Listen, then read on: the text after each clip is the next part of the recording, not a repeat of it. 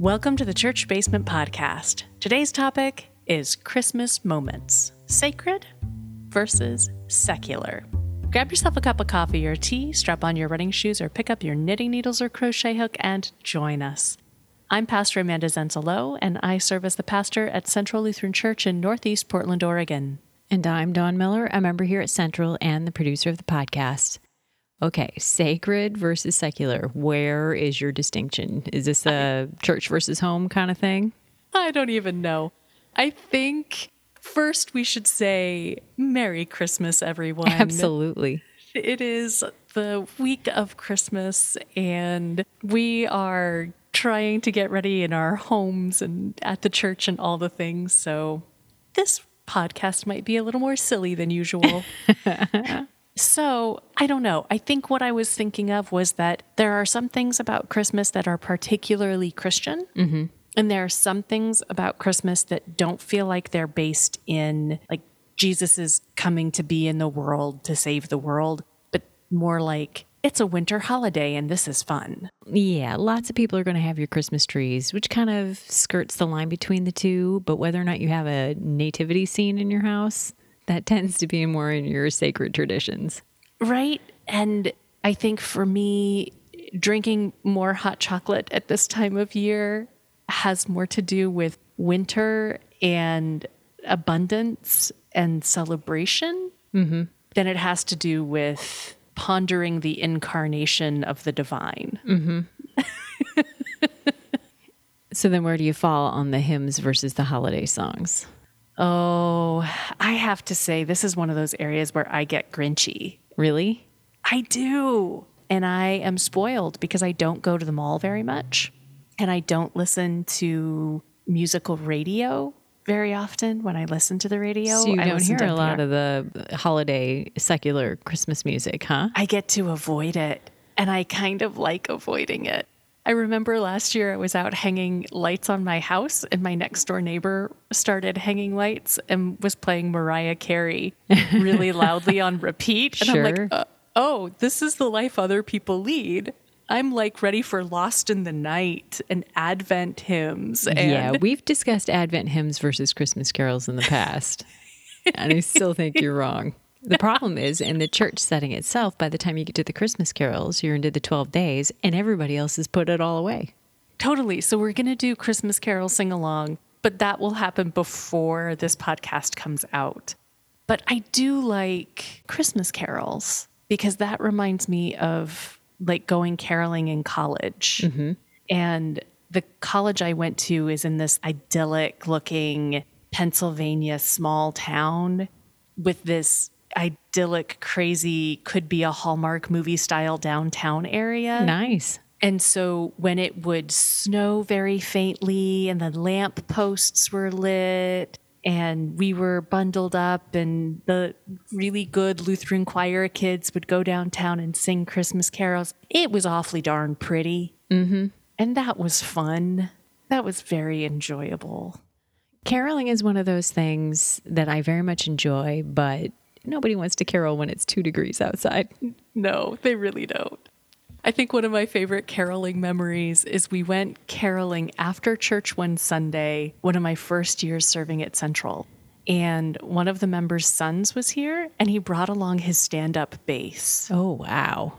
And so That's commitment. we walked from the church, and we walked down Broadway, and we we sang carols at various stores, and he just lugged his stand-up bass and played along, and it was delightful. Wow. It was a good memory. That is amazing. And that's a blend, right? I think that's a blend between secular and sacred because I would Christmas carol before I was baptized because it was fun to have an excuse to sing 4-part harmony together in public. That was just always fun. And if you're not a part of a church community, you may not get to do that very often. Mm-hmm. And so I enjoyed caroling before I was baptized, before I was Christian. But it's also a deeply sacred tradition that we're going and we're singing songs that have to do with the faith. I think it's easy to forget that because, I mean, I knew Silent Night even long before I was baptized because it had infiltrated so much into North American culture that it was just part of it. So maybe that's one of those mixy, blendy moments. It does. I mean, I remember singing as much First Noel as you would sing something like Rudolph the Red-Nosed Reindeer. Yeah. And I remember sitting at my grandmother's piano in Nashville and plunking out, "Oh, Come All Ye Faithful." Mm-hmm. And I didn't know that it was a Christian song. I didn't know that it was anything particularly to do with the faith. I just thought it was a pretty tune. Now, of course, I got the descant under my belt because I was a part of a Lutheran choir. Yeah, my other favorite blend of the two is the Charlie Brown Christmas special. Because it really does a nice job of talking about both, the crazy trees and the aluminum this, and here's a pageant, but the kids are really just there to have fun and hang out. But then you get Linus on the stage at the very end, and you get songs like "Oh, Come All Ye Faithful." It's still one of those that I will watch on TV if I know it's on. Uh-huh. And I really never mind the commercial breaks. They're there for a reason. Okay. What about Hallmark Christmas movies? Oh, I have a hard time. That is I am a lover of romance novels, but the Hallmark movies, man, some of those can be bland and formulaic in a way that I'm a hard sell. Oh, it's so bad that occasionally it's just really good. Like the first 5 that you watch, I think are fairly enjoyable. But then when you realize, okay, this is going to be the same film just with different actors, then it starts to get pretty old. Well, we started a new game of between the people that we're watching. Within the first 5 minutes, you pause and you try to guess the plot of the movie based on how the introduction of the characters goes. Yes, that's awesome. But those movies, even though they are oftentimes, centered around Christmas, firmly secular, I gotta say, I have not encountered a holiday rom-com that has done justice to the gospel in any way. So maybe someone out there has seen it, but I certainly haven't. No. And that's totally fine. There is nothing wrong with a good rom-com that you can laugh at and giggle at and enjoy a holiday drink and eat some cookies. Okay, speaking of cookies. We could say that it could be a sacred tradition. Because coffee hours in the past or cookie exchanges in the past have happened among sacred communities. Oh, yes. And I'm not sure how cookies proclaim the birth of Jesus. No, they fall squarely into the cookies for Santa kind of category. Oh, right. Okay. So what is your favorite Christmas cookie? I don't have a sweet tooth, so I don't necessarily have a favorite cookie. But I do like to make them. Yeah. What's your favorite to make? That has changed over the years. And when I was younger, I liked to make the ones that you would frost. But now this year, I have one who really likes to frost things and get into the details. And guess what? I have no oven to bake cookies. So this year's a little different. When your oven gets here, you could do Epiphany cookies. There you go. And go to town on frosting them. There you go. That's my plan. What about you? I love Christmas cookies. I think part of that has to do with my step family being Italian and Italian They got some good cookies. It's a big deal. It's a really big deal. And I would spend my Christmas day sitting around the cookie table and eating amazing cookies. There is a lemon sour cream cookie. That sounds amazing. That is astonishing and is my favorite cookie ever. But my recipe makes a lot. million. And I'm the only one who eats cookies in my house. That can be problematic. They are not the kind of cookie that lasts a long time. Like you have to refrigerate them. So I've made them once in my lifetime. More often, I'm able to get my hands on the peanut butter kiss cookies that other people make. And I love those. Those are very enjoyable. But I don't bake cookies. Not your tradition? My family did more candy than cookies, honestly. Oh, My see? parents will still make caramel corn to this day. Oh, wow. Okay, advent calendars. We've talked about these in the past. Yep. Are you the one who just wants to put the thing up and count the days down? Or are you the one who really wants the goodie inside the calendar? I confess that I have not successfully participated in an advent calendar ritual in years. I think even before COVID, time is just soup. I have such a hard time with the concept of time. It's getting worse as I age. That's funny. And by the time I remember to get the advent calendar out, I have to look at like my phone to tell me what the date is. And there's like 4 days left. Nice. So, yeah, when I was a kid, there was no chocolate. We never had the chocolate ones. It was only about the counting down. And I was always jealous of those who actually had the chocolate ones. Of course, by the time I could afford to buy my own, I don't have a sweet tooth anymore. The chocolate is meaningless. Lego advent calendar, solid idea. solid. I've looked at like some Dungeons and Dragons ones. Or dice, because I am a dice dragon. I love many shiny math click clacks. They are sparkly and gorgeous and they bring me much joy. And so there are some makers who do advent calendars with dice, but I would want like every day to be a new full set and to just get one die per day. No good. And then there's no controlling like what color they are. And I have a very specific palette for my dice. So I think maybe I'm too much of a control freak to do advent calendars. The whiskey one that I saw, there's a whiskey or a bourbon one that came out this year that I would be very intrigued by that. My husband got a beer advent calendar this year, and every day that he opens it, he's like, it's a this, this, and this, and this. Do you want it? I'm like, no, that sounds terrible. I need more control over the things in my calendar, apparently. Right? Okay, we're getting down to brass tacks now. Yep. When do you open your presents? Are you a Christmas Eve person or are you a Christmas morning person? This is so hard. And this is where the sacred has bumped into my secular in a big way. It used to be that primarily I would do presents on Christmas Eve. Well, I'm also the kid of a divorced family. So we would do it on multiple. both, right? So we would do Christmas Eve with one side of the family and Christmas Day with the other parent. So it was a both and. I think for me, when my stepdaughter was living with us, we started doing the Christmas Day tradition that she wanted to open things on Christmas Day. So that's when we did it.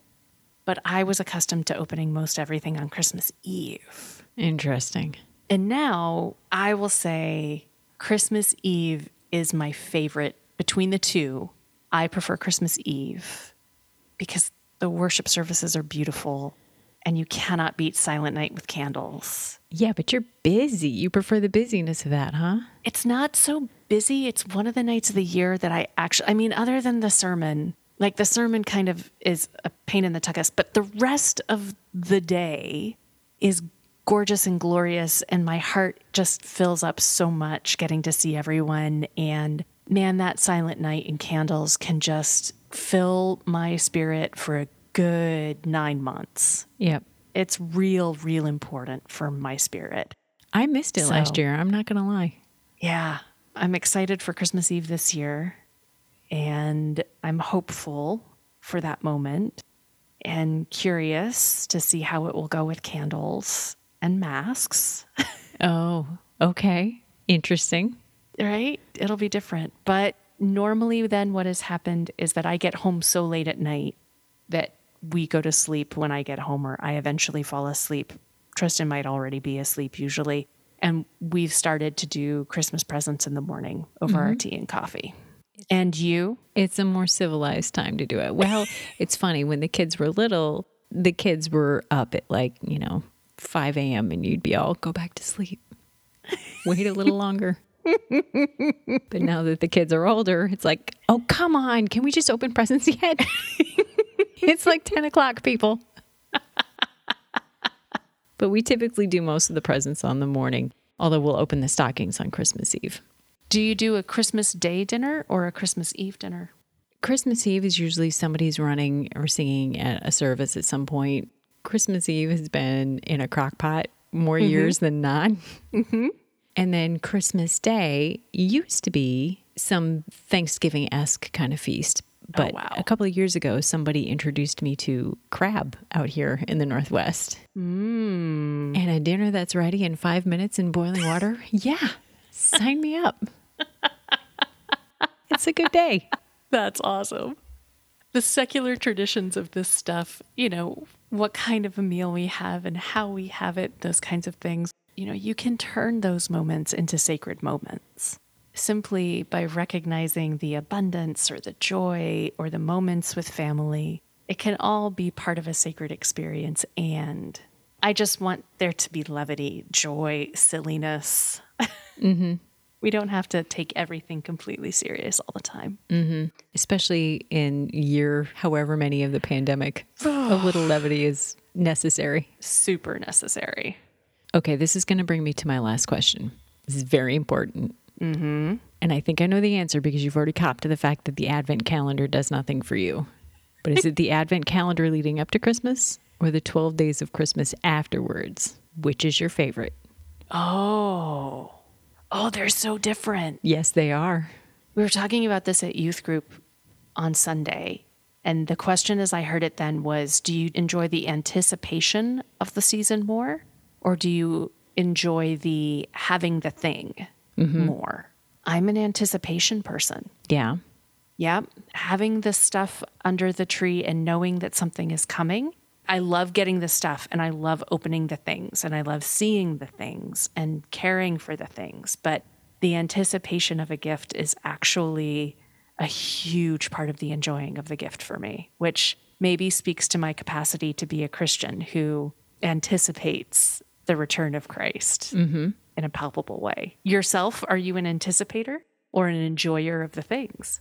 I really am kind of sad that we don't lean more into the 12 days of Christmas. Yeah. Just because I think the letdown of everything being over. And I have a sister who her daughter famously asked her one year, Mom, can we at least leave the Christmas tree up the entire day of Christmas? Because for her, when you're done with that whole process, bam, tree comes down. It's over. Oof. And I think we could all use a little more of a tapering off of the season rather than a hard exit. Yeah. I have not gotten my outdoor lights up yet.